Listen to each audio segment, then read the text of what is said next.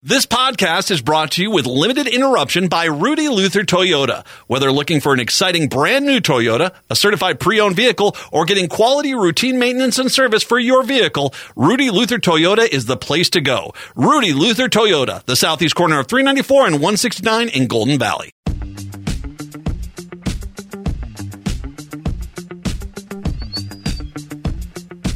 AM 950, the progressive voice of Minnesota. It's the Matt McNeil Show. Squeaky here. Matt, Brett. Hi, Brett. How are you today? I'm all right. How about you? I'm doing well. Is it just me, or do you feel weird that it's raining? Yeah, it's a very gloomy kind of April sort of day. Not necessarily temp-wise, but it just looks like April or May out there. Spring shower. We haven't had rain. I was looking at Sven's Bring Me the News forecast, right? He said it's the most rain the airport got since March. March! It's August, man! That's the part which is really weird. That's the part which I have a hard time with, is this 2 months, 3 months of insanely dry, abnormal conditions, and then all of a sudden we're going to get, it sounds like got storms today, storms on Wednesday. We're going to get like a month's worth of rain in 4 or 5 days. That's the crazy. That's the part which is this is the climate change part that I just can't stand.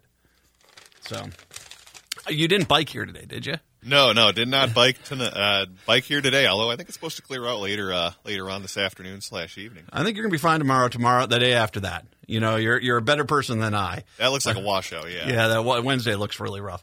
952-946-6205. Did you go to Ed Sheeran? I did not get a chance to see him. Would have been good to see, though. Did you go to the Lego store where he was apparently working? Wish I was, because, that was kind of fun to see him there, and not expecting to see him at the Lego store. That would have been weird if he were there. Well, looks like Ed Sheeran. Well, it is Ed Sheeran. He has a pretty unique look. It's one of my children says he just doesn't look well. No, he's just pale. He's just a really, really white guy. That's Ed Sheeran. I thought that was pretty cool. Apparently he has a song about Legos, so that's why he was at the Lego store and actually was there for a while and performed and everything. It's like, that's kind of nice of him. Here's the thing. I'm going to give Ed Sheeran a lot of credit because I knew a lot of people that went to U.S. Bank to catch him.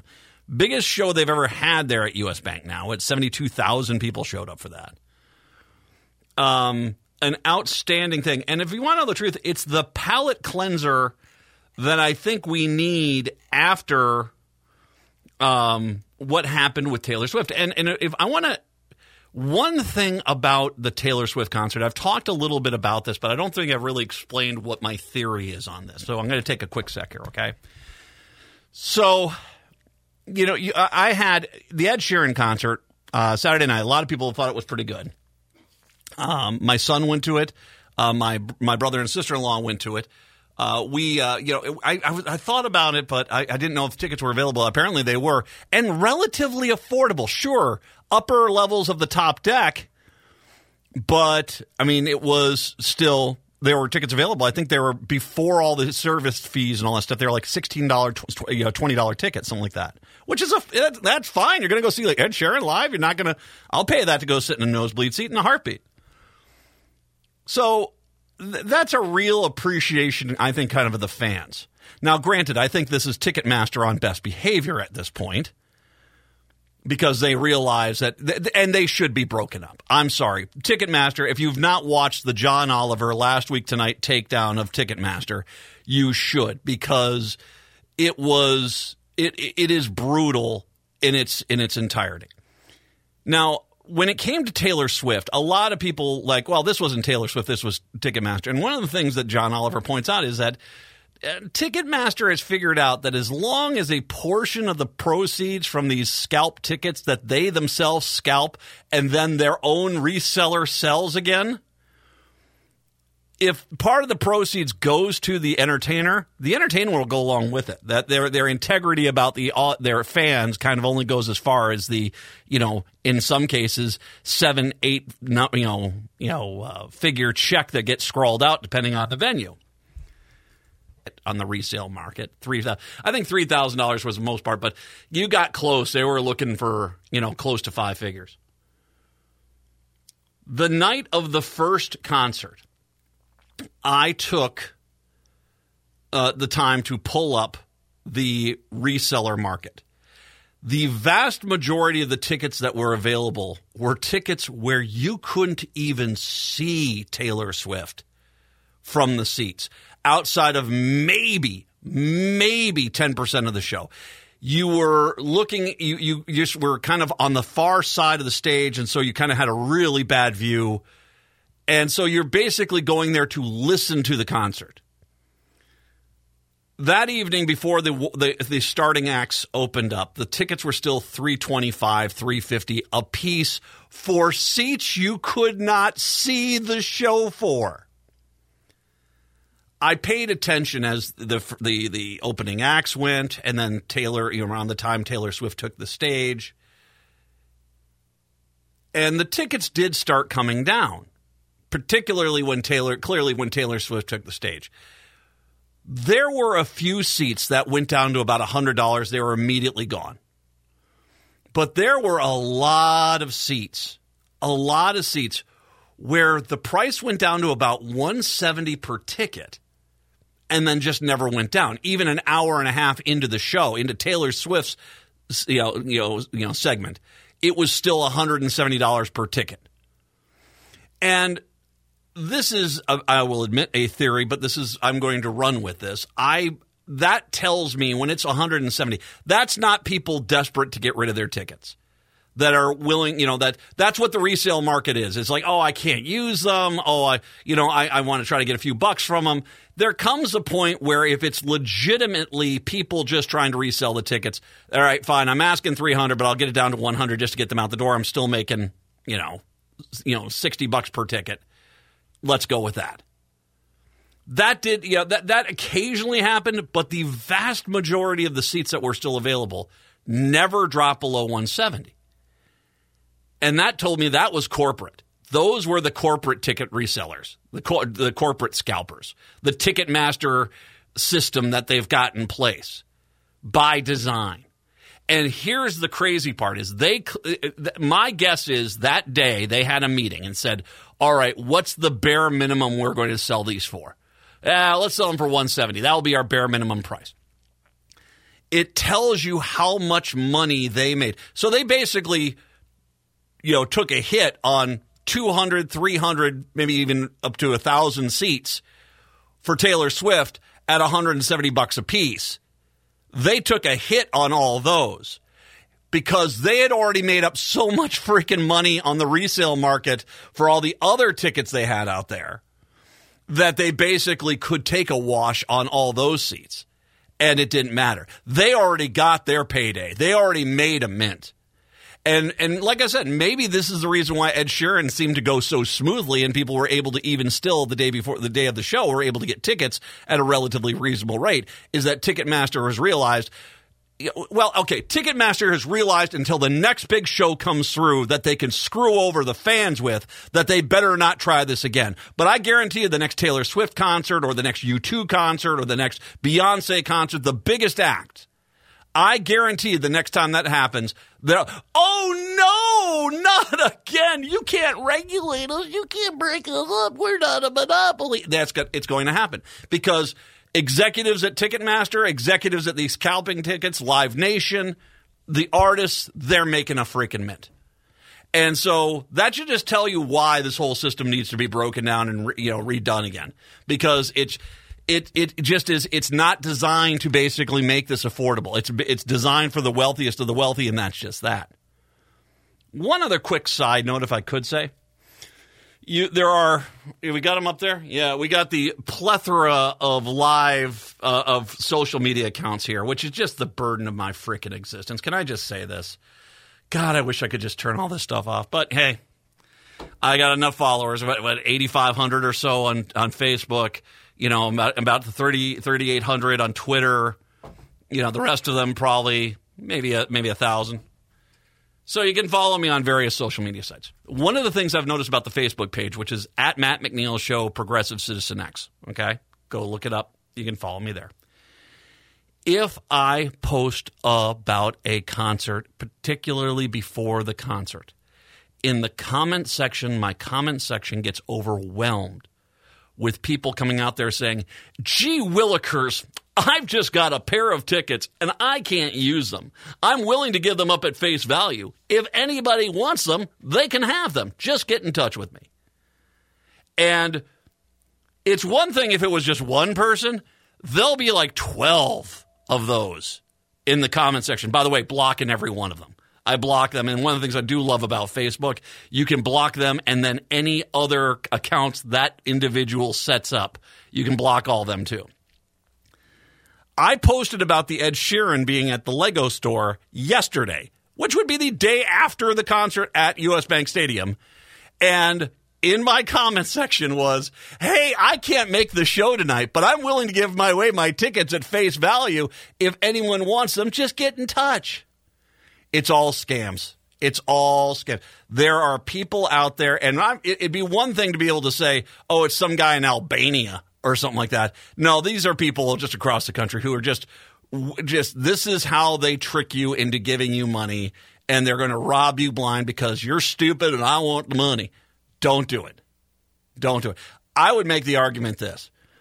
Unless you're going to a small venue, I would say anything like Armory size or smaller.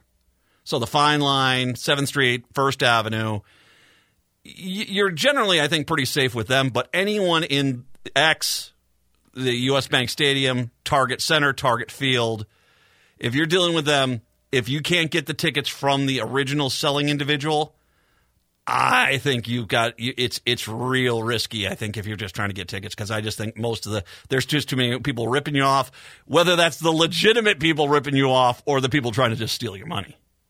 That's kind of a sad commentary that you're getting like 12 comments like that, because they wouldn't be doing that if it wasn't working. But it's like, really, you're going to try to get tickets from someone posting in a comment section on a post? But someone, if you're desperate enough to get the tickets. I noticed it when I posted with Pink going to be in concert, and all of a sudden there was all these the comments there. I noticed it with Taylor Swift.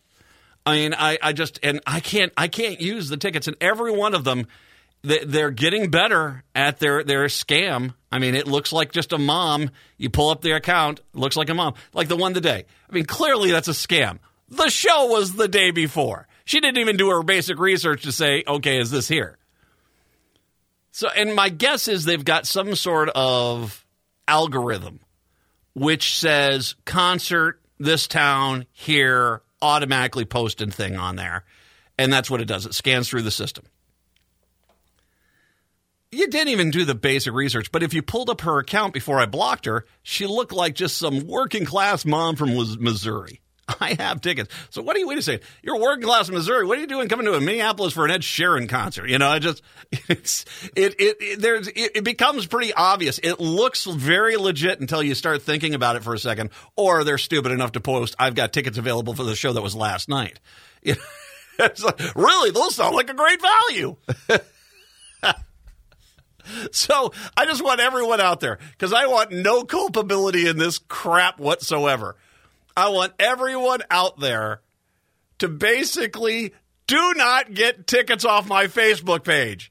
They're not. Even if I was selling them, I wouldn't put them on my Facebook page like that. I would probably let people know, friends of mine saying that I know would like the band. I'd go to talk to them directly. I'm not going to ever put anything out there. So if there is something on my page that says you got tickets to go see one of the biggest acts, in the country, that's not me. Blink 182. How did Matt get all these? No. And no, don't trust any of them. Nope. It's Matt's safety tip. The Matt McNeil Show Facebook page is a bed of lies. Just remember that. It's where the thieves and the scammers come. Thanks for following, and hit that like and subscribe button. 952-946-6205. 952-946-6205. Hey, the other stuff is legit. Just I'm not selling any tickets, okay? Nor do I endorse anyone doing it. We'll take a break. Come on back. It's the Matt McNeil Show right here on AM 950.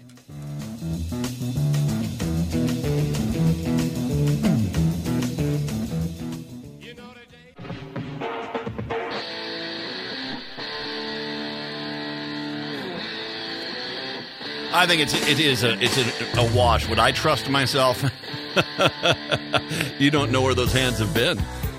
It is the Matt McNeil Show, 952-946-6205, 952-946-6205. By the way, coming up here in a little bit, too much sea for their decks, shipwrecks of Minnesota's North Shore and Isle Royale. Michael Schumacher is going to join us to talk about his latest book. Very entertaining. I do. Do you like the stories of the shipwrecks and stuff like this? Not just on the Great Lakes, but around the, those are kind of interesting stories, I think. I think they're interesting stories, and yeah, I would definitely check it out. Wish they'd make a movie about like the Edmund Fitzgerald. Do you think someone would do that? It screams Clooney, man. He already did, but he already did Perfect Storm. So, it's Christian Bale, maybe.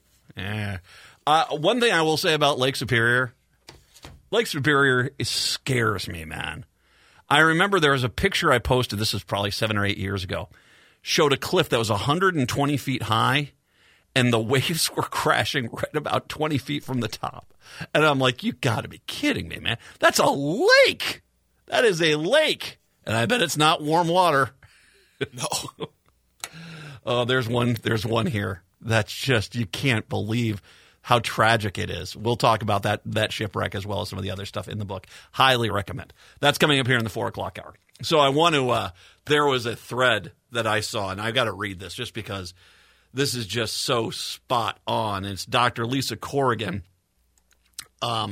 she seems to be from Arkansas, but it looks like she might be doing some stuff with the University of Minnesota Press and stuff like that. I don't know if she teaches at the University of Minnesota or University of Mississippi, rather.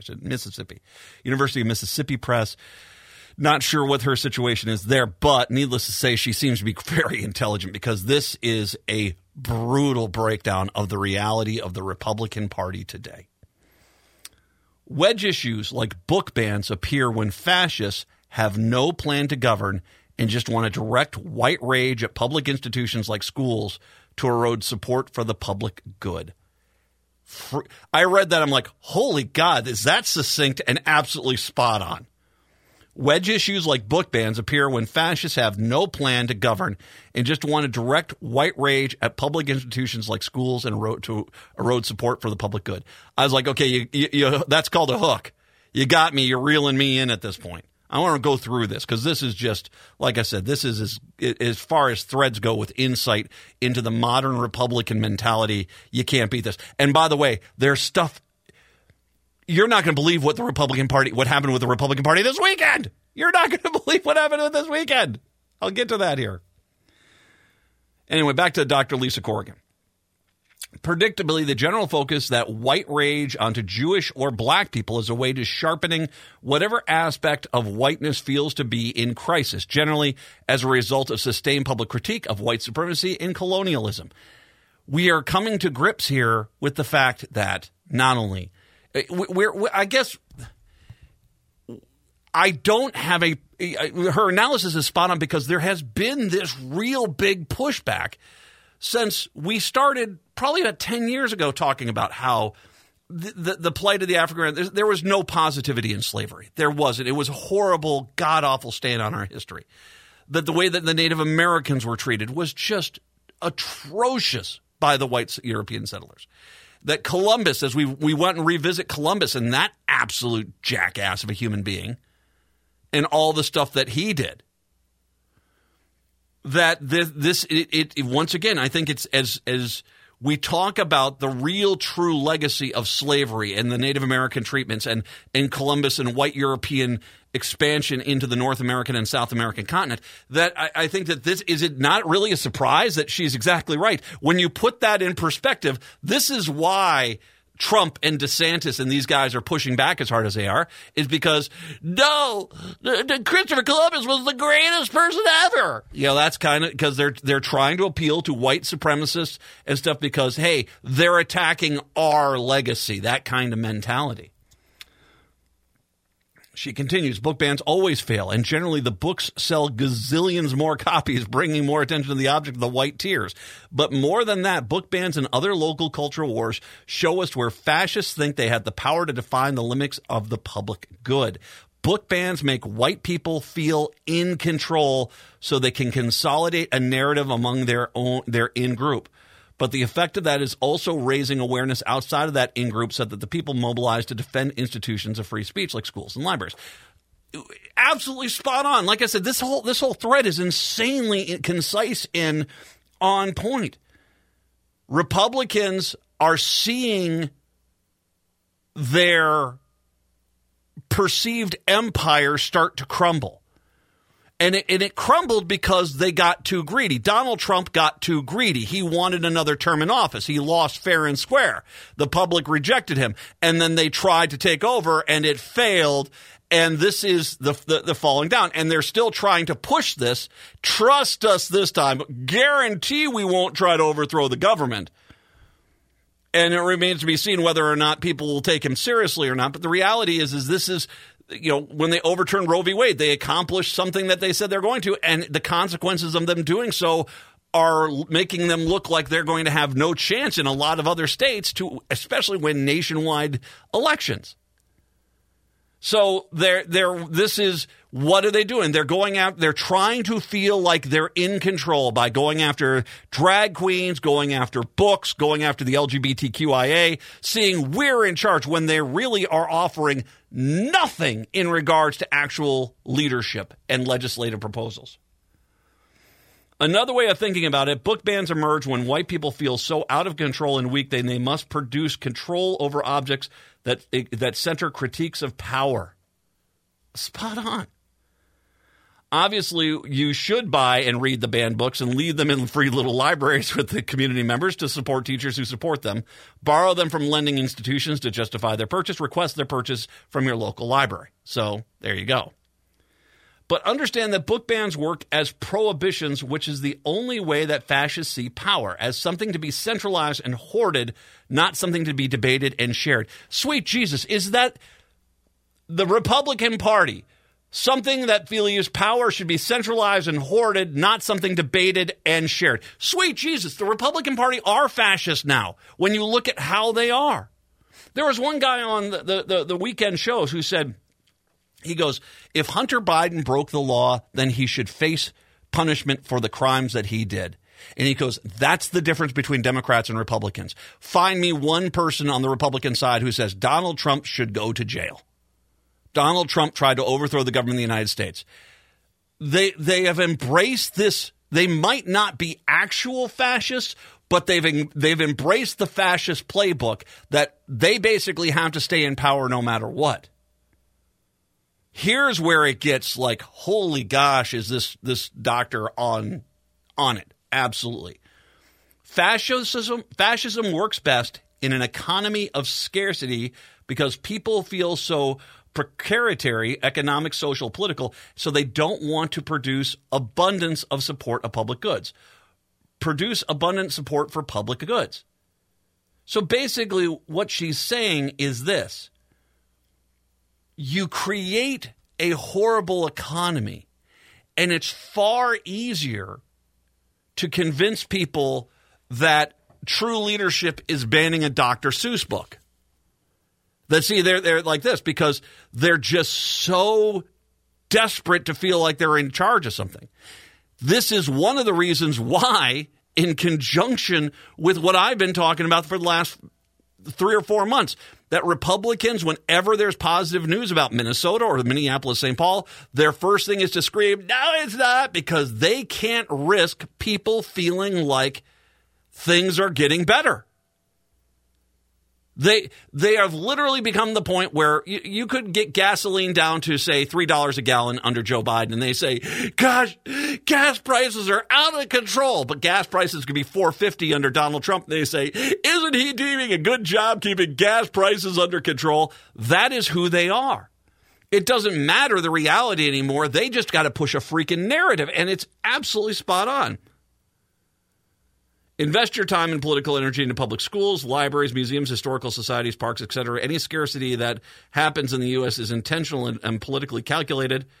It helps justify austerity and brutality. Fascists are counting on you to stay quiet about the erosion and privatization of the public goods like schools and hospitals, so don't do that. Book bans are about the convergence of race panic and sex panic. That nexus is which mobilized white rage since Brown versus the Board of Education, and surprisingly, since the white America's racial guilt shame get played out in the realm of public education. The minute they started teaching, guess what? Slavery was really bad. And there was a lack of equal rights still to that day when Board versus the Board of Education. They basically, they've been pushing back. And part of it, too, if I can also add on here, is the kids of the people in those photos where they're pouring ketchup and mustard on African Americans who dare to sit at the white person counter at a diner. They're trying to redeem. Well, you just don't understand. Grandpapa wasn't trying to be racist. He wanted a seat. He had bad aim and was trying to give ketchup to the hot dog. That's kind of one of the things that they're trying to do. The white tears over the 1619 Project and reveal that white supremacists perceive themselves in crisis over social control, historical meaning, marketing. The only way to that crisis is the destruction of the non-white knowledge bases, public education, and publishing. When white people, hetero men especially, feel like they're in crisis, they see no place for their white supremacy in the present or future, so they resort to nostalgia to reproduce older forms of white identity history. Whatever happened to Mayberry? Whatever happened to Mayberry? That's exactly what that is. The other side of it is terrorism to regain control. And how many times have you seen, just in the last week alone, Republicans actually encouraging violence if things don't go their way? Absolutely. This is because knowledge can never be taken away. So fascists can prevent knowledge of fascism, racism, colonialism from being shared or distorted via Fox News and conservative media ecology. They can control politics. This is why public education will also be central to freedom. Also, public education and libraries were feminized because of the way the workforce managed sex and gender in the 1960s. So if you care about fascism in the U.S. and you are a dude invested in freedom, you need to work alongside librarians and teachers to safeguard public institutions. Book bans are a failure every single time. People will continue to read, beloved, but they demonstrate the limited political repertoire of fascism, which means they can show us how predictable fascism is and how fascism can be thwarted. That is, a book ban is not about the ban itself. It's about the process of activating the fascist in-group to coup at the school board meetings and reassert control over education and over white fascists who might be flirting with liberal thinking, reading, and speaking. Book bans also teach people to snitch on one another to destroy solidarity and community trust. Undeniably, snitching undermines public trust in the public institutions and creates an atmosphere of fear, which creates an illusion of scarcity through profiteering and probation. Flood, tip lines, nonsense, basically fight back. It's absolutely spot on. The entire thread is amazing. This modern Republican Party has embraced fascism point, and this is where they're at. They don't have any ideas. They're not about transportation or public education or health and human services or the environment. So they basically book bans, hate drag queens, because they're trying to get in control. They try to convince you, even if your life is getting better, that your life is horrible, so you're more susceptible to their fascist positions. And basically it's out there to stop you from basically reading, thinking, and having a mind of your own. So they basically sit there and they try to, whatever happened to Mayberry? And when that's not hooking anymore, because people say, well, it was Mayberry, it was rural North Carolina. Trust me, there's tons of racism there. That wasn't in the show, but it was really racist in rural North Carolina. Let me just tell you right now. So then it comes, you'd better follow us or else. Spot on. And by the way, I got a lot more to unpack on this because of things I experienced this weekend and things that the Republican Party experienced this weekend and the story from the Star Tribune about trying to get control of these school boards.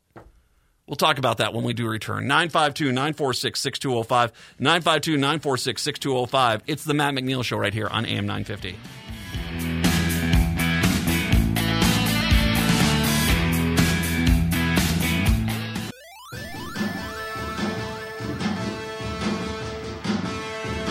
AM 950, the progressive voice of Minnesota. It's the Matt McNeil Show.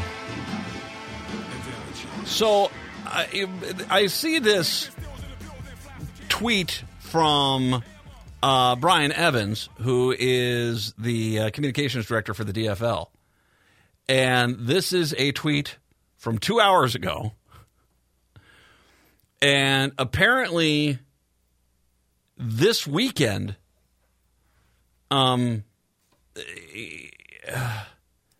it sounds insane. This weekend, David Hahn almost was Chair David Hahn was kicked off the head of the GOP. And like I said, I'm getting this from him, and I haven't. Did you know that was there supposed to be a GOP meeting this weekend? Do you know about that? Yeah, to me, this kind of seems out of left field. That's a big deal that they're close to removing their chair. Apparently, and I'm going to read directly from the Brian Evans tweet. Minnesota GOP David Hahn just barely fended off an effort to oust him over the weekend. Hahn also defeated a motion that he forego his salary until the Minnesota GOP pays the Mayo Civic Center. The margin there was 10 votes. There is a link here, but it doesn't. I've pushed on it a few times, and it doesn't seem like the link is working in any capacity. At least it's not pulling up the story that you would think it would be. I'm going to read. He has a post here, and he highlighted this. The motion to replace Hahn was brought by former state representative Eric Mortensen. Oh, God, that guy. When he was ruled out of order by the presiding chair, the convention voted on whether or not to consider his motion. On a procedural vote like this, there must be over 50% voting to overturn the out-of-order ruling on the presiding chair. In a surprising turn, an incredible 125 delegates, 40% of the body, voted to move forward with a motion to replace Hahn. Well, this fell short of the half needed to proceed. It does speak volumes about dissatisfaction with the Republican Party chair. Okay. The Republican Party is in real big freaking trouble in this state. I mean, it is in really big trouble. Although they won't believe it. Because let me make sure we understand something about far-right Republicans. Far-right Republicans look at a picture of a county with 5,000 people in it, and then look at a picture of the county of Hennepin County with a few million people in it. And they'll say that the one county with 5,000 people in it is red, and the one is blue. It's like, they're equal. Say, same thing. Gotcha, Dems. They're idiots.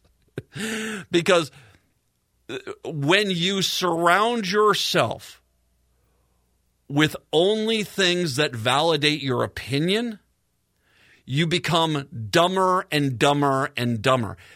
I know far-right Republicans who honestly think the majority of the state agree with them. And you look at them and say, did you just see the last election where the Republicans got their trousers handed to them? And yeah, that was an anomaly. There's voter fraud. It was every vote would have gone for the Republicans, but the Democrats would. And it's always like there's 8 Democrats that are stopping everything. If we only stopped those 8 people, only stopped all of them, everybody here would be willing to give their tax dollars to millionaires and billionaires, and that would be a utopia. They don't even hear themselves. If you want to know the truth, they don't even hear themselves anymore. But because that's you convince yourself, well, all I see is friends who agree with me, so we all are there. Paul Anderson ran for president of the United States in 1980. I think it was Paul Anderson was his name, if I remember correctly. He didn't do well. He lost. But out in Rhode Island, where I lived at the time, and at that time I was, 11 or 12 years old, so I was starting to kind of get things. At that time, it was Paul Anderson, by the way. You pulling that, the 1980 campaign of Paul Anderson? Yeah, I'm looking that up. Yeah, to see what he got. Yeah, he didn't get much. Rhode Island, did he take Rhode Island? Did he actually win the state of Rhode Island in 1980? I don't think he won, but I'm still looking at the data. Okay. You tracked it. Doesn't look like he won, though. I was out in Rhode Island, and it was funny because my older siblings, who were all voting age at that point, were all like, I can't believe that he lost. I can't believe he lost.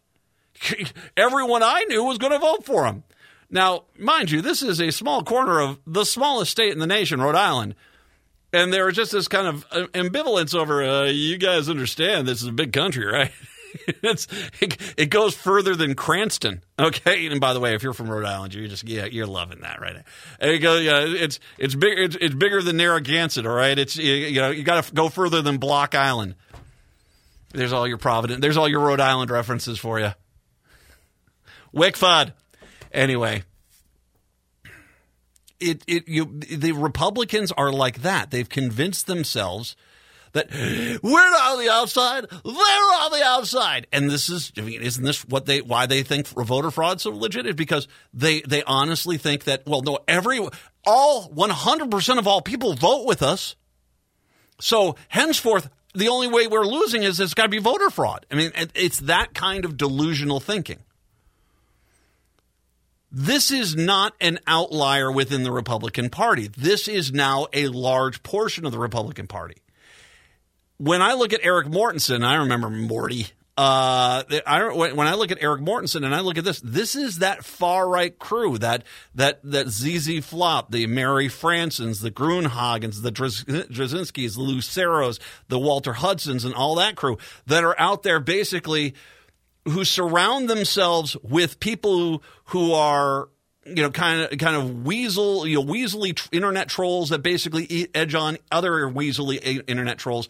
And they have become this party that, if we only just jammed everything down their throat, we would win. It would look like integrity because everyone agrees with us. And here is the Republican Party today who realizes, and because Walt Hudson, the representative from St. Michael Albertville, he apparently was on his, abortion is horrible, abortion is legal.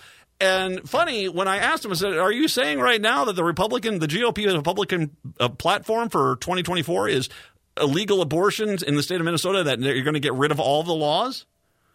That's your policy, that's your platform. And of course, they're running away from it because they know they can't win with that. But it's only when you basically demand, okay, are you on the record? Because I'm going to say this, that far right of the party, that's their platform right now.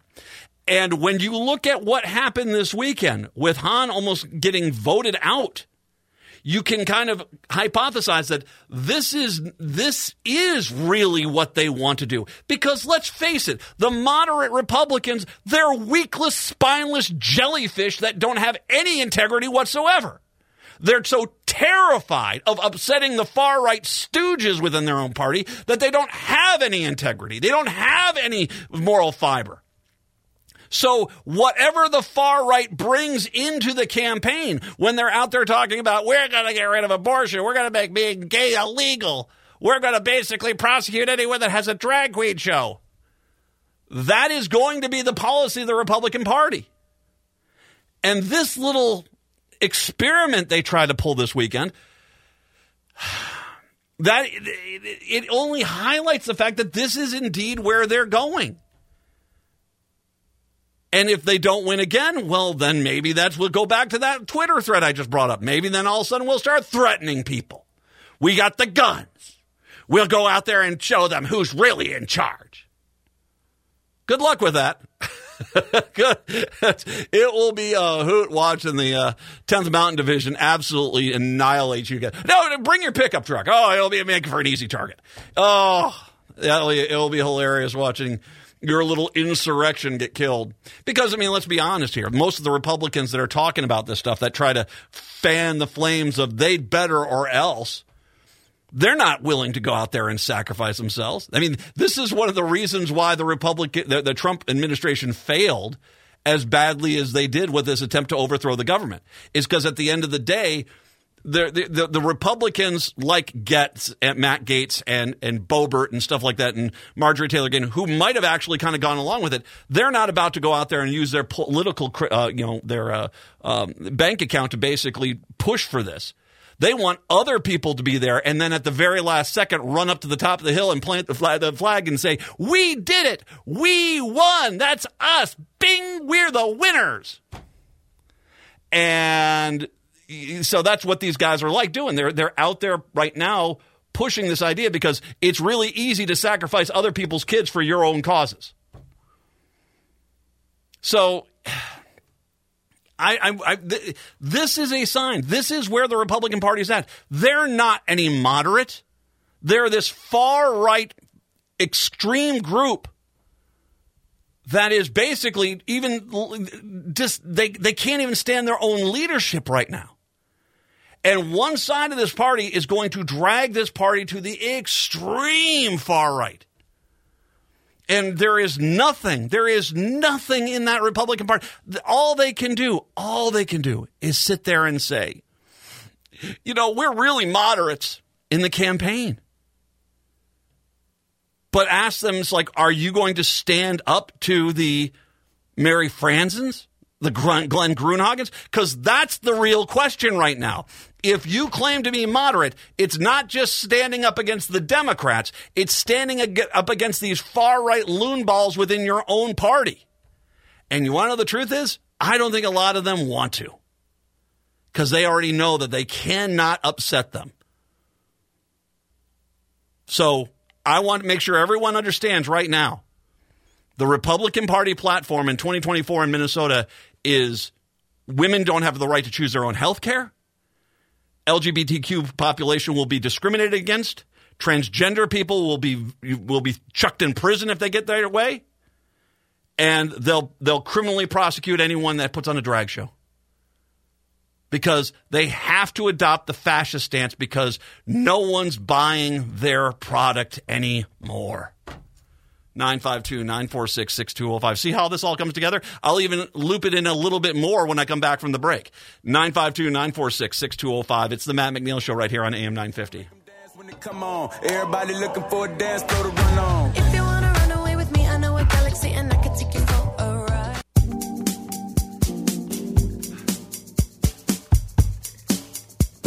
AM 950, the progressive voice of Minnesota. It's the Matt McNeil Show. So let's tie this all back together here.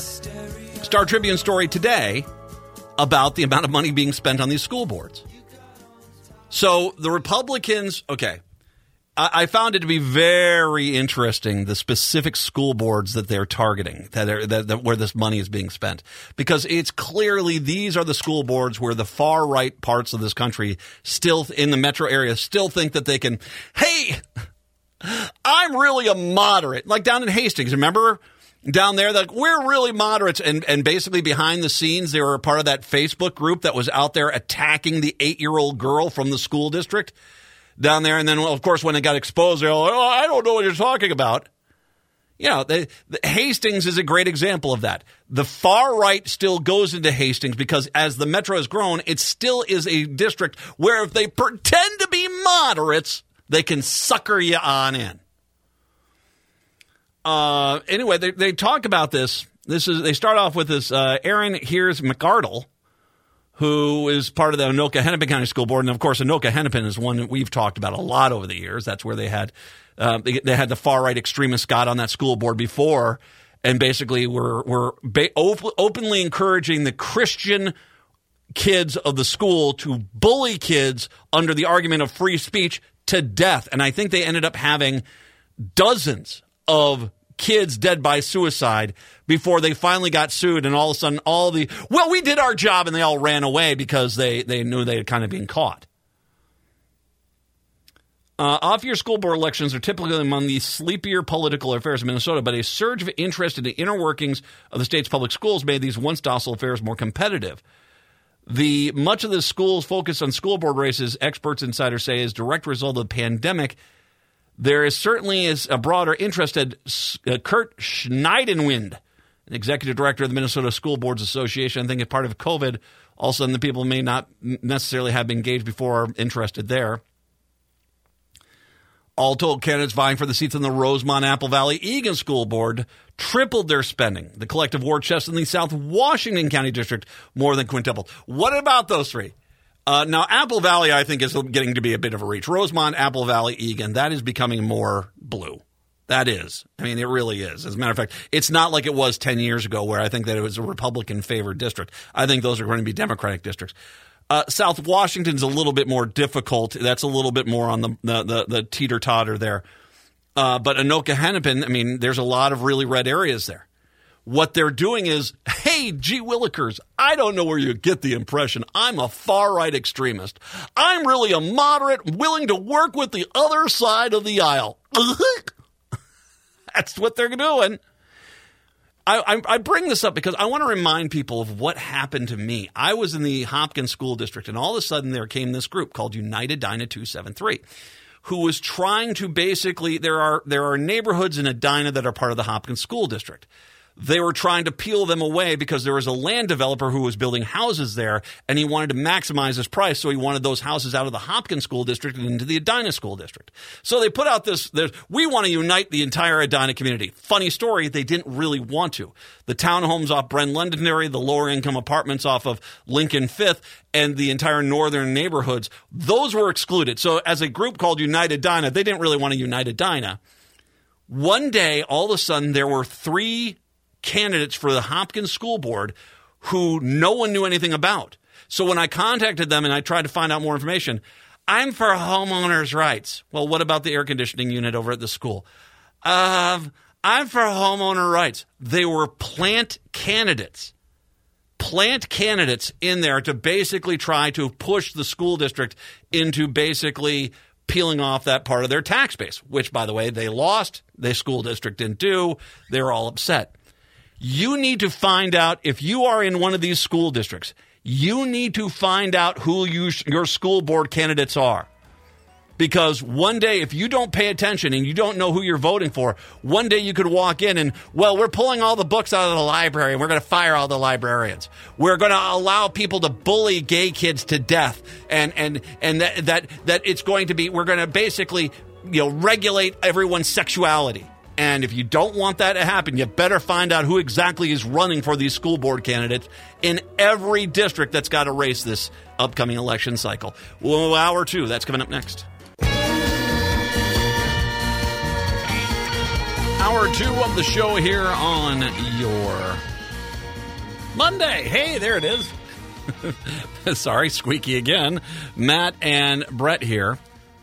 Brett, when was the last time you printed out a photo? Not yourself, like on your computer printer at home if you have one or something like that, but it actually went to a place that still sells photos and you printed one out. At least a decade, I would think, for me. It's been a long time. I'm pretty much, all digital when it comes to photos. A decade. Yeah. So I have done an annual photo for the kids, for grandparents, godparents, stuff like that. I just did a graduation announcement for my high school graduation announcement for my oldest daughter. So I did that, and I do holiday cards and stuff like that. But do you do anything like that, or is it all just, do you consider that different than just printing out a photo? I would consider that maybe a little bit different than printing out a photo. Like for my own side gig, I occasionally will print off forms I'll, send to clients and such. But yeah, printing out photos, generally, I'm all digital. Do you do like Christmas cards or anything like that? Or is that all digital too? All digital. Wow, I'm an old man, dude. How did this happen? Of course, because I played Dungeons and Dragons in the 80s. That's why I'm old. I've got a wizard that's got some dexterity, and I did, and I knew all the dice and I knew what to do. I'm an old man. Stranger Things is more of just I remember those guys. I remember that class. I went to school with those kids. Well, it's not just me or you. A lot of people must not be getting photos anymore because Shutterfly, I don't know if you saw this. Oh, yeah. The Shutterfly company has announced it's going to close their warehouse in Shakopee. I just saw that when I drove down a week and a half ago down to Le Sueur and St. Peter. I went past there. They got that big facility down in Shakopee. It's going to close their warehouse in Shakopee with the loss of almost 250 jobs. The company confirmed the impending closure in a notice to the Minnesota Department of Employment and Economic Development, saying it will permanently shutter the facility at 5005 Dean Lakes Parkway. The layoffs will start October 9th, with the final layoffs and the closure of the warehouse happening on June 28th, 2024. In a statement, they said Shutterfly announced that it will be closing its manufacturing facility in Shakopee on June 2024. This decision was carefully considered as part of a strategy to strengthen our overall business operations and consolidate production of the largest manufacturing hub locations. We fully recognize the impact on the decision will have on our dedicated employees, their families, and the community. It will be a difficult choice. It doesn't mean you still can't get Shutterfly, just they're closing facilities, which is a sign that they are not making nearly as much product as they were. And they're by the way, the Shutterfly's headquarters are San Jose, California. I don't. When was the last time non-special event I just printed out photos? God, I mean, in the 90s, I was in the military. I was in Europe. That was all film. I remember my first digital camera. But what did you do with those? You had the chip inside them. You would go to a Target or a Walmart. You would plug your chip in, and you would still order printed photos. It's nowadays. Nowadays Facebook is antiquated, but Facebook is still the place where most of I've got a private Facebook page, and that's where most people will see the where I post the daily photos of the kids and stuff like this, and stuff like this happened. Someone got a good grade or something like that. I post it all there. Used to be you'd print out a bunch of photos, and every 3 or 4 months you'd send people photos. And just don't do that anymore. It's just such a lost thing, man. Oh, I remember, when I worked at Walgreens years ago, we had the 1 hour photo center. I trained to work there for a little while. I imagine those are probably pretty much gone at this point. Well, no, they still have them. Some, but they're mostly self-service. Well, it's not. What they do is they have a machine that kind of just the order comes in and gets put into the machine. It just prints it out, and some guy just puts the stuff in a bag. If you want to get anything matte, that's all glossy, by the way. Those printers only put out glossy photos. If you want anything matte, they have to send it out and they get it sent to you, specifically. But I got to imagine it's just a different facility with a larger printer, and that they do that.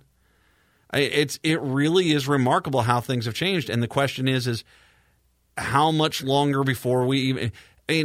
I think that there still is some of this where you have invites or graduation announcements or Christmas cards that still kind of go through that same thing. But how much longer before, all that stuff is, it's 1 or 2 specialty locations and that's it. Because everyone now is just doing things digitally. I don't know. I'm realizing that it's hard when you see.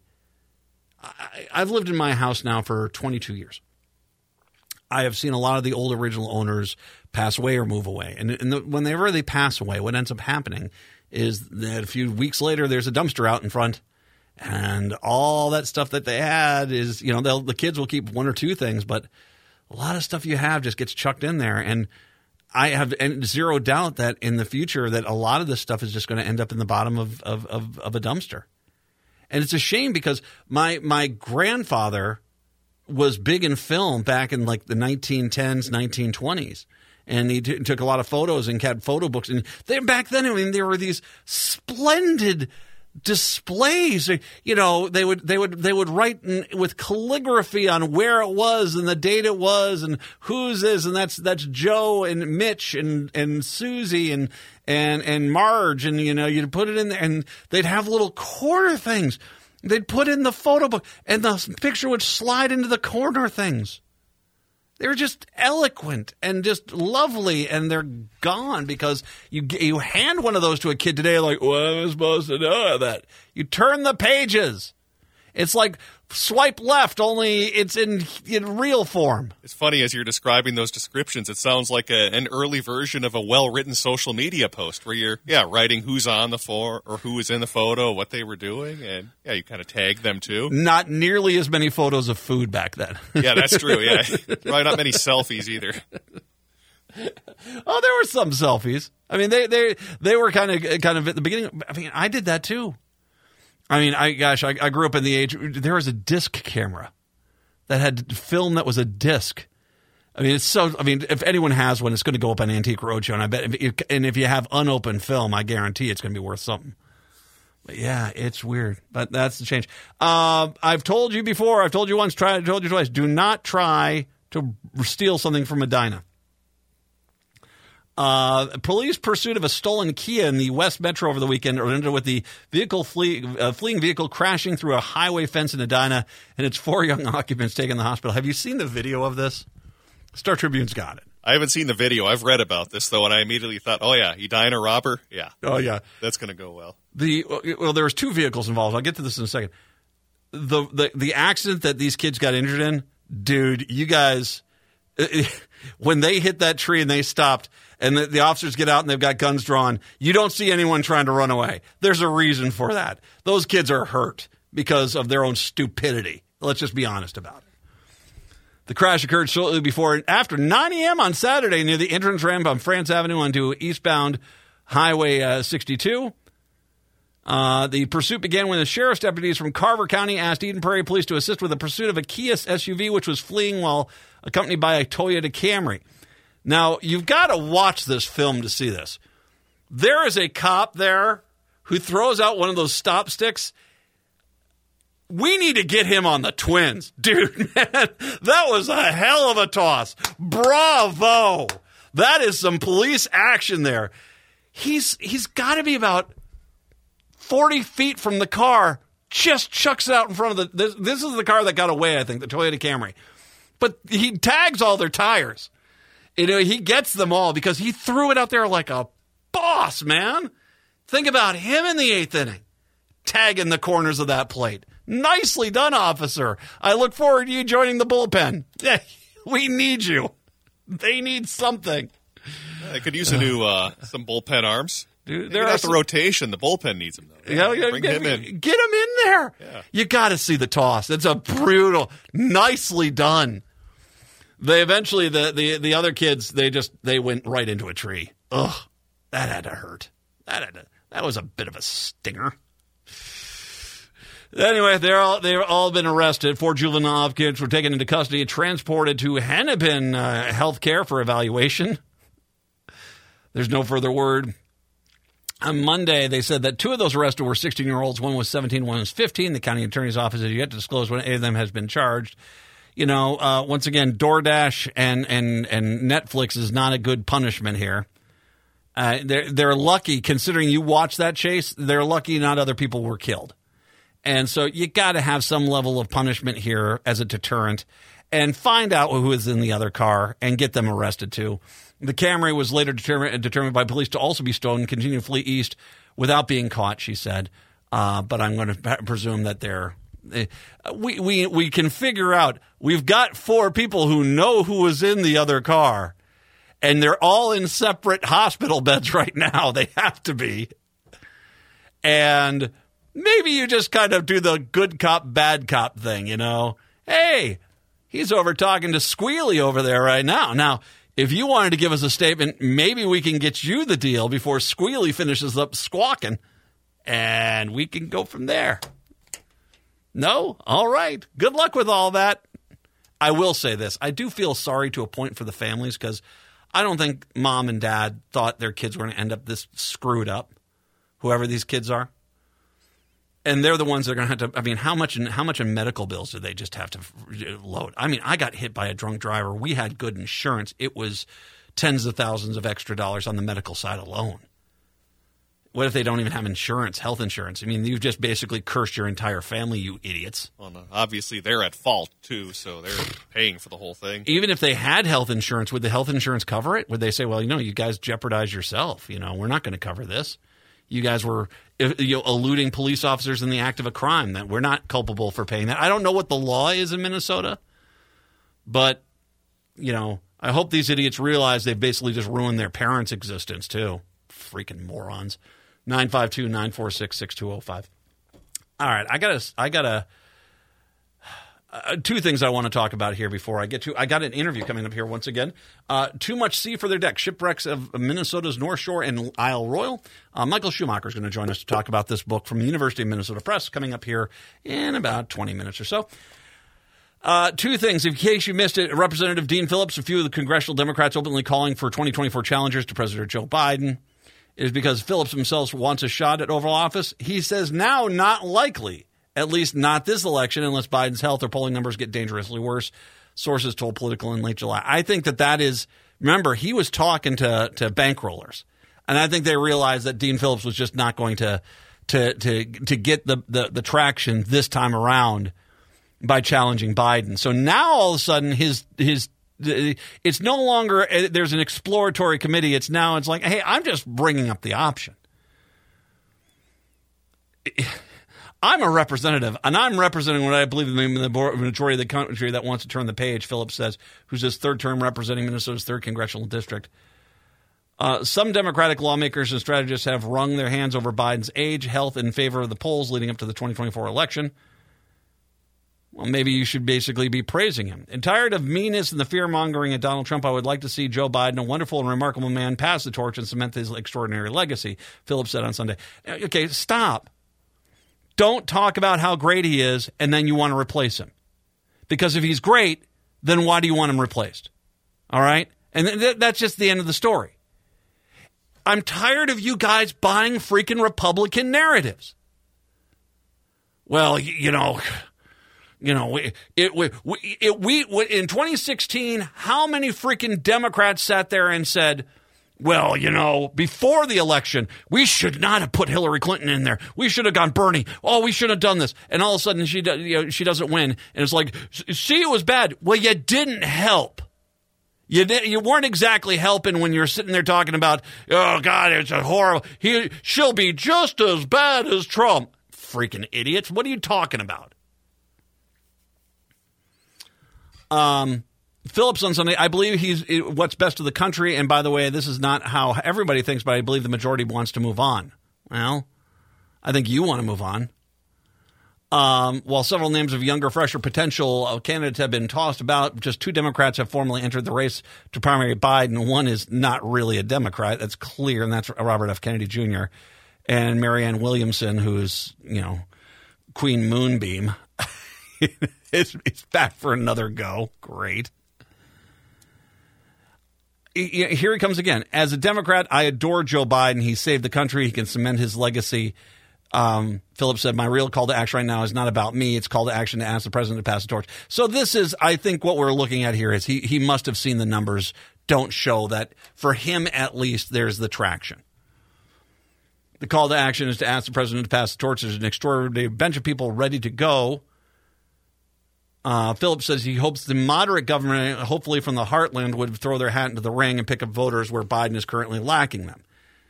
He tossed out names like Michigan Governor Gretchen Whitmer, Illinois Governor Pritzker, Pennsylvania Governor Josh Shapiro, Wisconsin Governor Tony Evers, and Minnesota Governor Tim Walz. I will say this about Walz. Now, once again, I've said this. I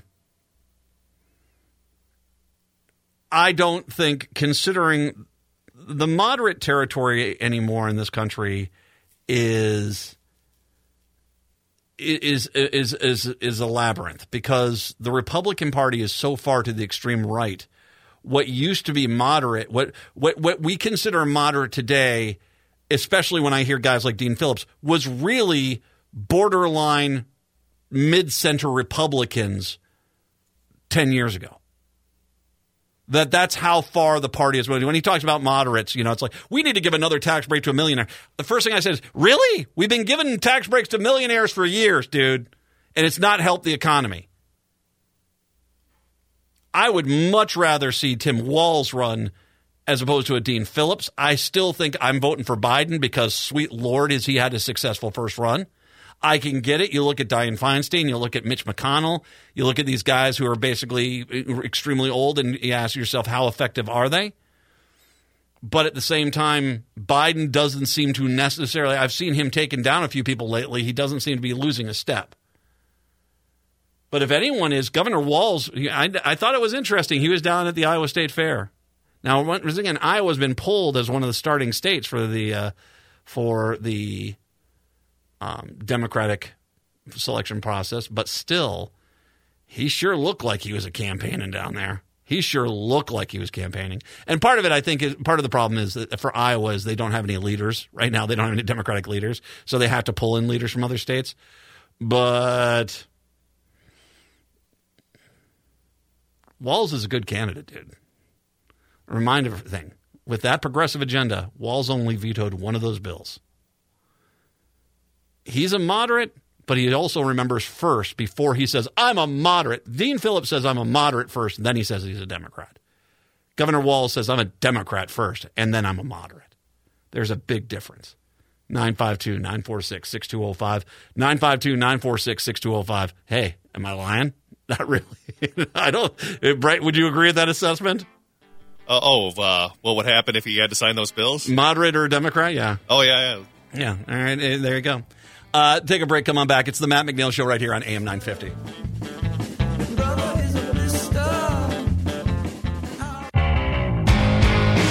By the way, 30 bales is delicious. Stop out right now. 952-946-6205. 952-946-6205. All right, I just want to clarify something because I was saying something before.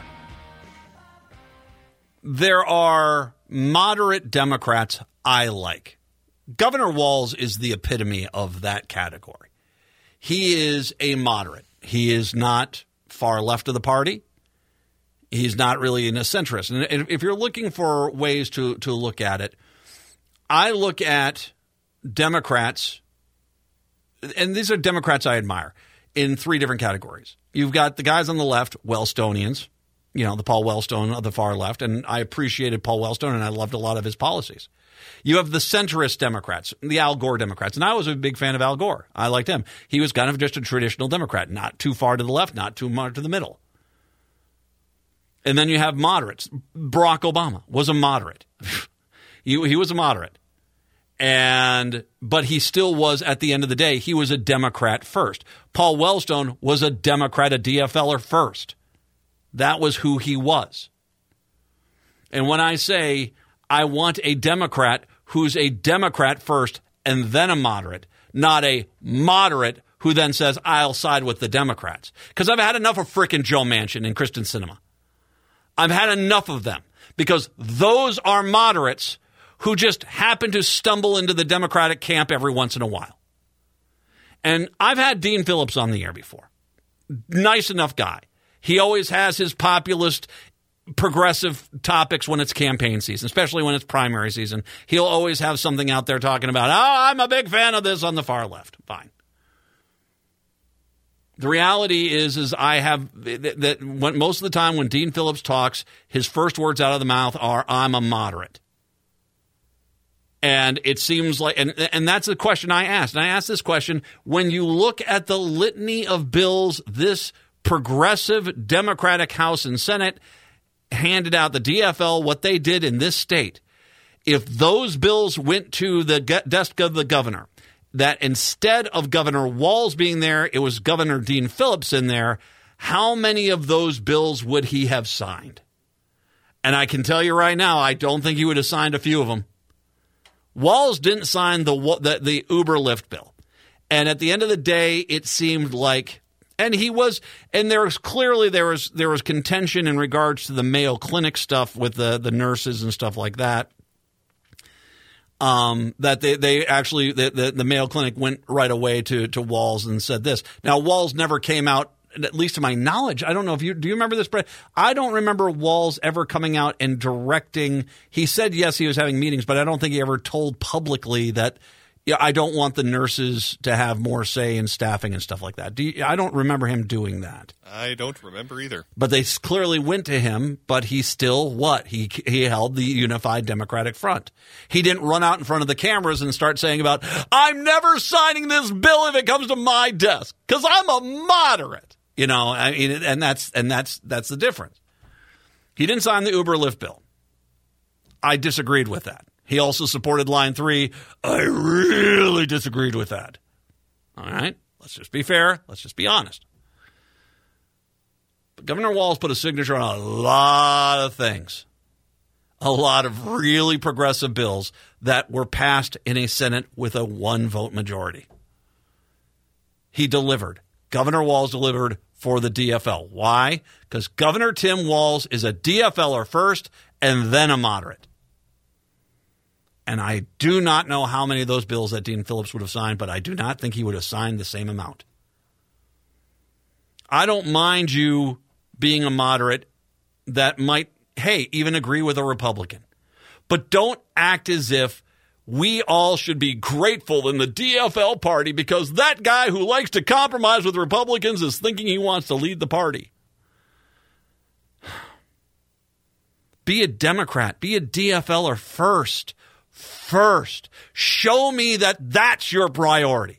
Show me that that's your agenda. Show me that that is your compass in life. And then tell me, are you a progressive like Wellstone? Are you a traditionalist like Al Gore? Or are you a moderate like Barack Obama? But don't stop. Just stop with this whole moderate. I do not need Joe Manchin in the White House. I don't need a person who is quickly and willingly willing to Tom Bach the Democratic Party and chuck them under a bus because, hey, I'm going to work with the other side this time. Be a DFLer. Show me you're that first. Still, though, at the end of the day, Joe Biden deserves another term because that dude has kicked ass. He has been out freaking standing. 952-946-6205. We'll change direction when we do return. Michael Schumacher going to join us. Too much C for their decks. We'll talk his book when we do return. It's the Matt McNeil Show right here on AM 950.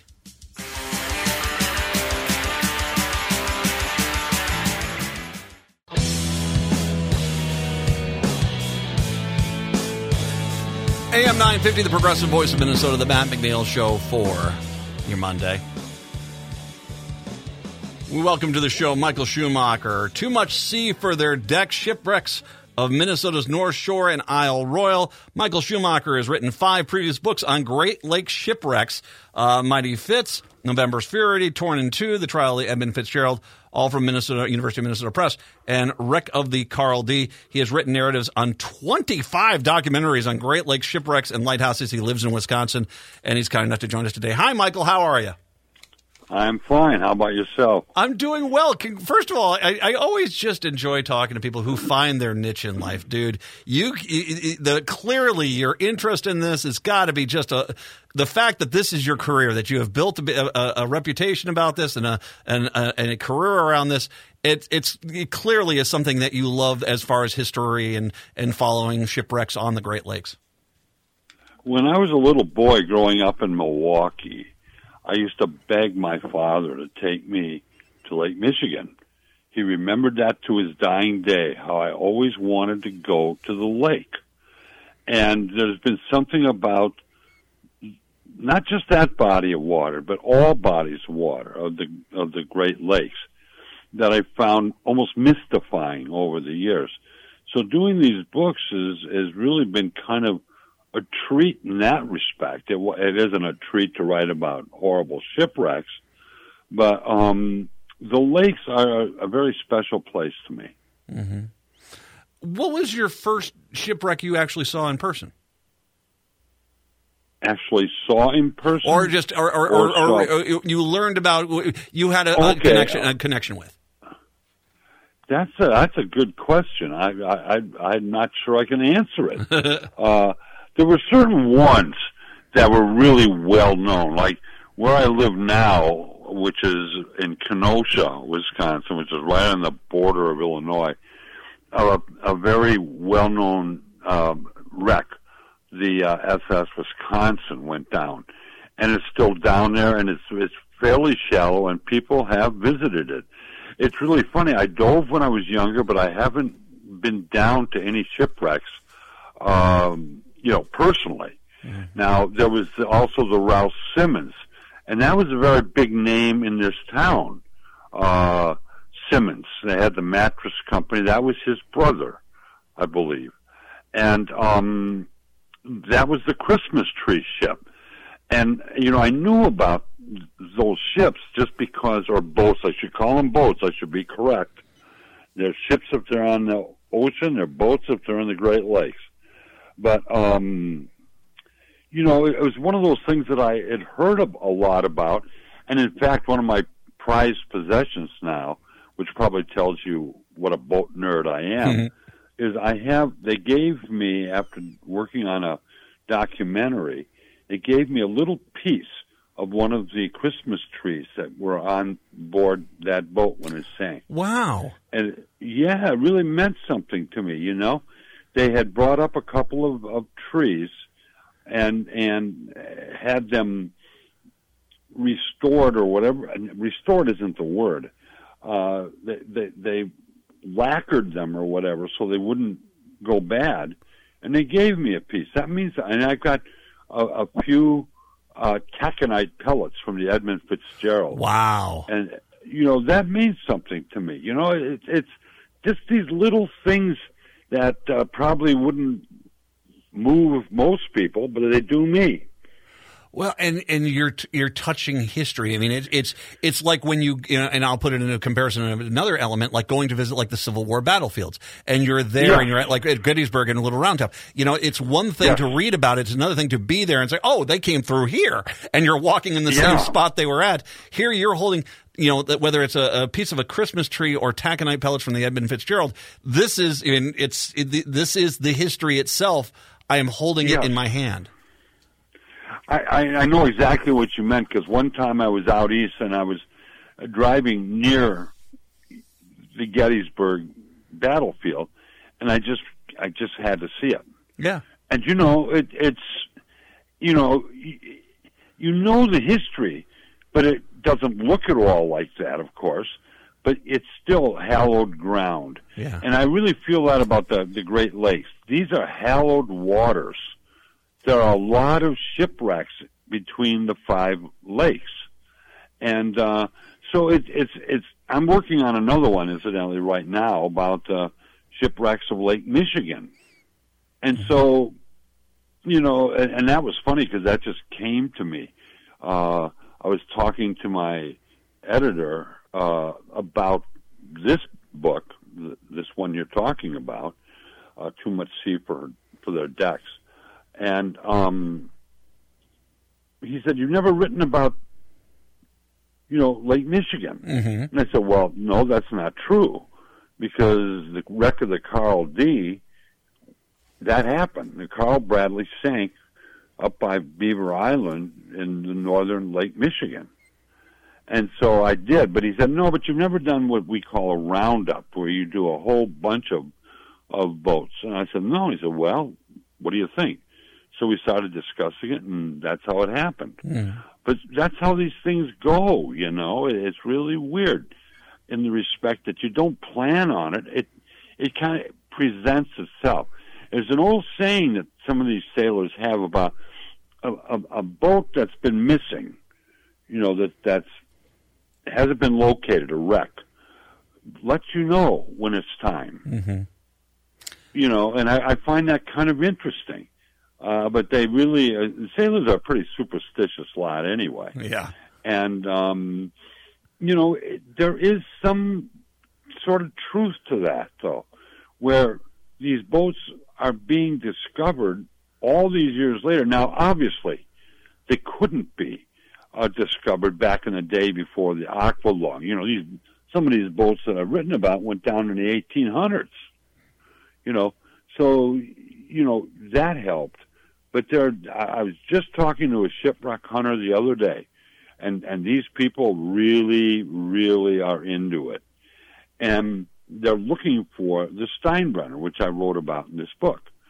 And the Steinbrenner has been missing since 1953.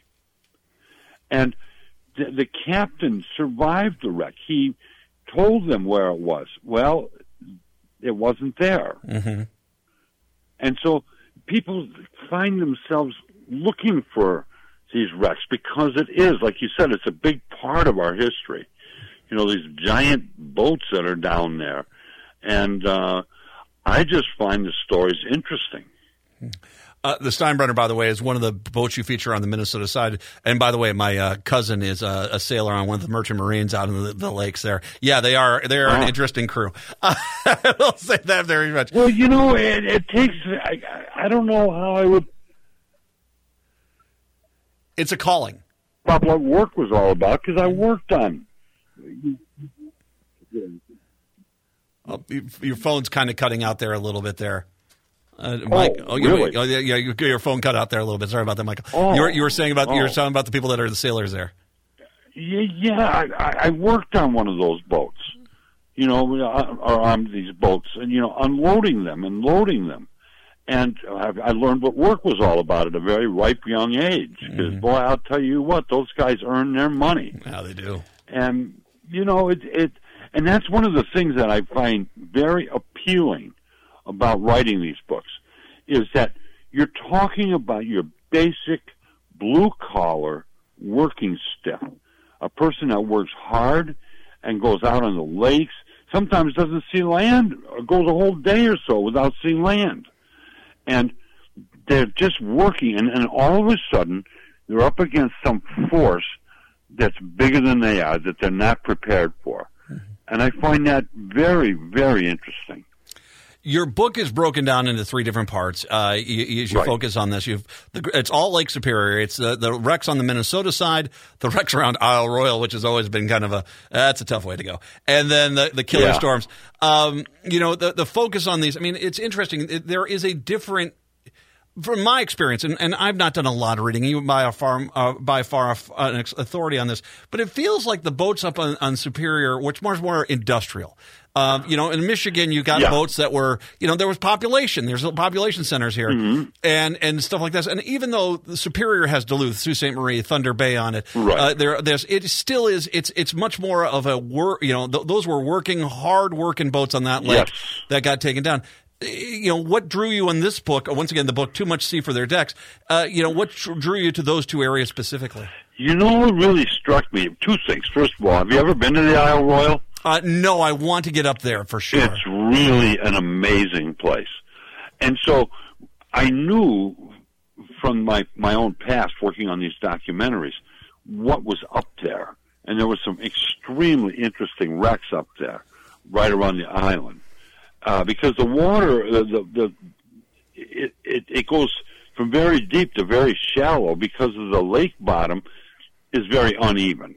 And so these boats would ground on, some of this. And then the other thing that I really found attractive about this book was Duluth. Duluth, people don't realize that at one point, Duluth was second only to New York for the number of boats that it took in. It was extremely busy, and a lot of hard work went into creating that harbor. And then further up north, the Split Rock Lighthouse, which I write about in the book, about how that got made, and that wasn't easy to do. So these stories, that's what always gets me, the stories. Who are the people that were dealing with this? How do I find out about how some of these things actually worked? And that's what I'm doing now. I'm finding myself getting a ton of old news clippings, and I even had telegrams. Everything you could possibly imagine is somewhere. You just have to find it. And then you start piecing together the stories. And there are so many stories in this book that I always figured maybe this is, I don't want to sound arrogant, but I always thought if it interests me, it's going to interest other people. Yeah. Well, it's a fascinating topic because this is, you said it, these are huge vessels and huge ship. And as much as I talked about earlier with my producer, Brett, there's a photo from about 6 years ago of a cliff on the north shore side of Minnesota. On Lake Superior. The cliff is 120 feet tall, and the waves are crashing into it about 20 feet below the top of it. And you're like, this is unreal. insanity. And we think to ourselves, we make these big boats, and we can harness power, and we can harness these things. And nature always wins. And these boats will win, too. And it doesn't have a chance out there because these lakes are as beautiful as they are. It's as deadly as any water body on the planet. Yes. Yeah. And it's really funny because, two things. First of all, what you said is very true. When I've talked to many captains of different boats, and that have sailed both freshwater and saltwater. And they said the ocean, you get those big swells. The lakes, you get the chop.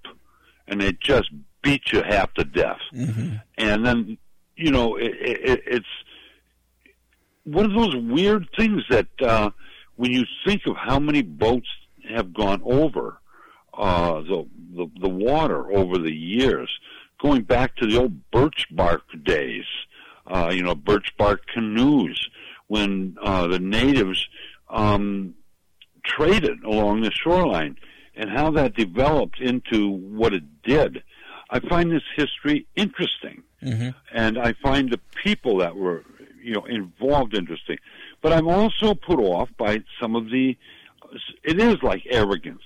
Like when I talk to these captains of these big 1,000-footers, they, without a single difference, they all told me, "Well, my ship won't sink.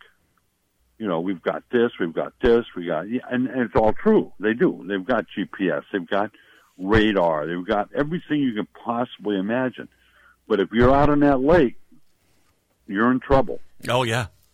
You got to. I could run through some of the wrecks here. I want people to get the book. Go read this. The wrecks, the stories you get here are fantastic. One thing on part 3 of your book, where you just talk about the killer storms, we'll finish with this. What was in your mind the most dangerous storm that ever hit Lake Superior? It hit Lake Superior? Yeah. You talk about 3 storms in that section. 1905, I would say the 1905 storm. The 1913 storm, it was literally a hurricane on the lakes, but it hit Huron harder. And it did hit some of Superior, but it wasn't as bad. 1905 was the storm that just took out, all these boats. And it destroyed the Mataafa, which was a very famous and well-known for its durability boat. It just broke it apart. And that storm, that particular one, and that was what the storm that was responsible for the creation of the Split Rock Lighthouse. Yeah. And speaking of going up a cliff, they had to haul all that stuff up the cliff by crane. There were no roads leading to where they put up the lighthouse. Yeah, 61, Highway 61's a new addition up there. That was, if you ever go to Split Rock Lighthouse, the building of that is a magnificent feat just in its own. And it is magnificent. I was honored to give the keynote address at the opening of the Split Rock Lighthouse one spring. And I went up the lighthouse and I looked out over the water, and it's just breathtaking. The view you have from there, because it's way up on a cliff, and it's just magnificent. But maybe that's just me. Maybe other people wouldn't feel that way. I have a feeling more people would than I suspect. No, it is magnificent. I took the kids up there. We had the luxury. My son was able to honk the foghorn up there one year, so it was a lot of fun. Really? Yeah. It is as photogenic places go. Split Rock Lighthouse is one of probably the top 20 on the planet, I think. It is just spectacular. I think you're right. It is just beautiful. I've been in a number of them, but that's by far the finest one I've ever been in. Too much sea for their decks. Shipwrecks of Minnesota's North Shore and Isle Royale. Michael Schumacher, you and I could talk. I'll tell you what, I'm going to have you back for the holidays, because I do a holiday interviews, which are a little bit longer. I'm happy to do it. Anytime you want. This is a fantastic book. Let me know. What's your timeline? Will you have the Michigan book out then, by the Lake Michigan book by then? No. I'm actually, I'm taking my time on this one. I'm very old, Okay. And so I'm not. I used to write books where I tried to do 3 typed pages a day. That was what I insisted on. But now I'm happy to get a page and a half. Happy to get half of that. But I'm also doing really on this book coming up, some of the most in-depth research, and the one that we're talking about today. Yeah, I did a lot. I was very lucky to have somebody at the University of Wisconsin Superior archivist had tons of material for me and just kept sending me more and more material. And it's one of those funny things. I keep saying you can never have too much material. Well, of course you can. You can't put everything in the book or in a story or whatever. But I always like to be able to pick and choose. And this person was so wonderful about that. So that's what I'm doing. Well, and you can tell the quality of this book. This is a great read. If you have someone who's from Minnesota, just loves the Great Lakes, that loves shipwrecks, this is the book. This is a great book to get. It's a fantastic read and a real easy one, and incredibly well written and researched. Michael Schumacher, too much sea for their decks. Michael Schumacher, Michael, I'm definitely having you back on the holidays. Thank you very much. Do. I appreciate the time today. Fun. All righty. Yep. Well, you take care now. You too. You take care. We'll take a break. Come on back. Wrap up the show for your Monday. It's the Matt McNeil Show right here on AM 950.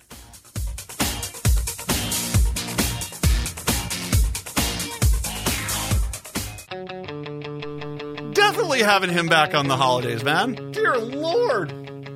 He was just fun to talk to. I love a guy that once you ask him a question, after like first, second or third question, 6 minutes, 5-6 minutes, he's just going, you think I'm going to talk? No, my show's better when other people talk. So off you go. Oh, good book, by the way. And I'm not going to talk about too much about this because this is going to be the book we're going to base our conversation on the holidays when I have him back. But he runs through a bunch of the wrecks that are out there, and one or two are just unbelievable. I mean, the one I was going to say, the America, which is out off Isle Royal. I know that one because that sank in relatively. I think that's the most shallow wreck, and that's because a lot of people I know who dive on Lake Superior have gone out there and dove on that wreck because it is really right there at the top of the water. They got a buoy on the thing, so you don't hit it. So just to give you how shallow that is, it's right there. So that's one of the reasons why I knew that one. I'm not going to talk about the other ones. I will say the Armistice Day blizzard. That's also another storm he talks about in this book. I still remember my grandparents were out on the lake, not on Lake Superior, but they were out on a lake, and that blizzard came in, and they basically made it for sure. They headed for shore. They could see it coming across the lake. Headed for shore, flipped the boat over on top of them, and I think he might have scrambled out and gotten some firewood, just something he could burn so they could keep warm. But that's how they rode that storm out. That storm killed a lot of people, not just on the lakes, but in other places too. So fascinating stuff. Fascinating. Split Rock Lighthouse. He's right. Have you been to Split Rock? I have not. No. Okay, I'll take you up there and I'll let you. I'll ask if we can blow the foghorn. Okay, only if that happens. Yes. If you ask, I bet you they'd let you. That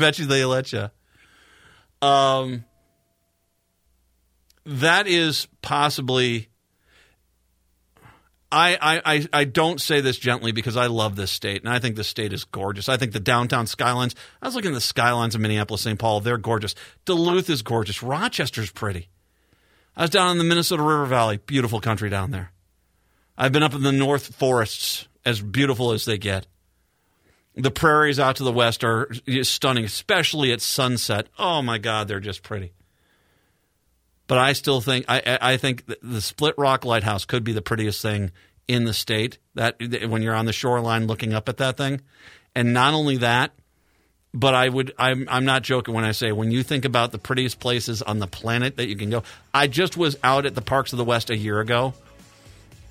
It stands up to that stuff out there. I mean, yeah, you go out to like Zion and Arches and stuff like that, and it's spectacular. Split Rock Lighthouse is up there. And it is absolutely gorgeous. If you haven't been, go take a trip up there. You still have a few weeks of summer left before things are done. Native Roots Radio, I Am Awake. That comes up with Pilot and crew. Stick around for that in the 5 o'clock hour. We are back on a Tuesday with Cooligan. Until then, see ya.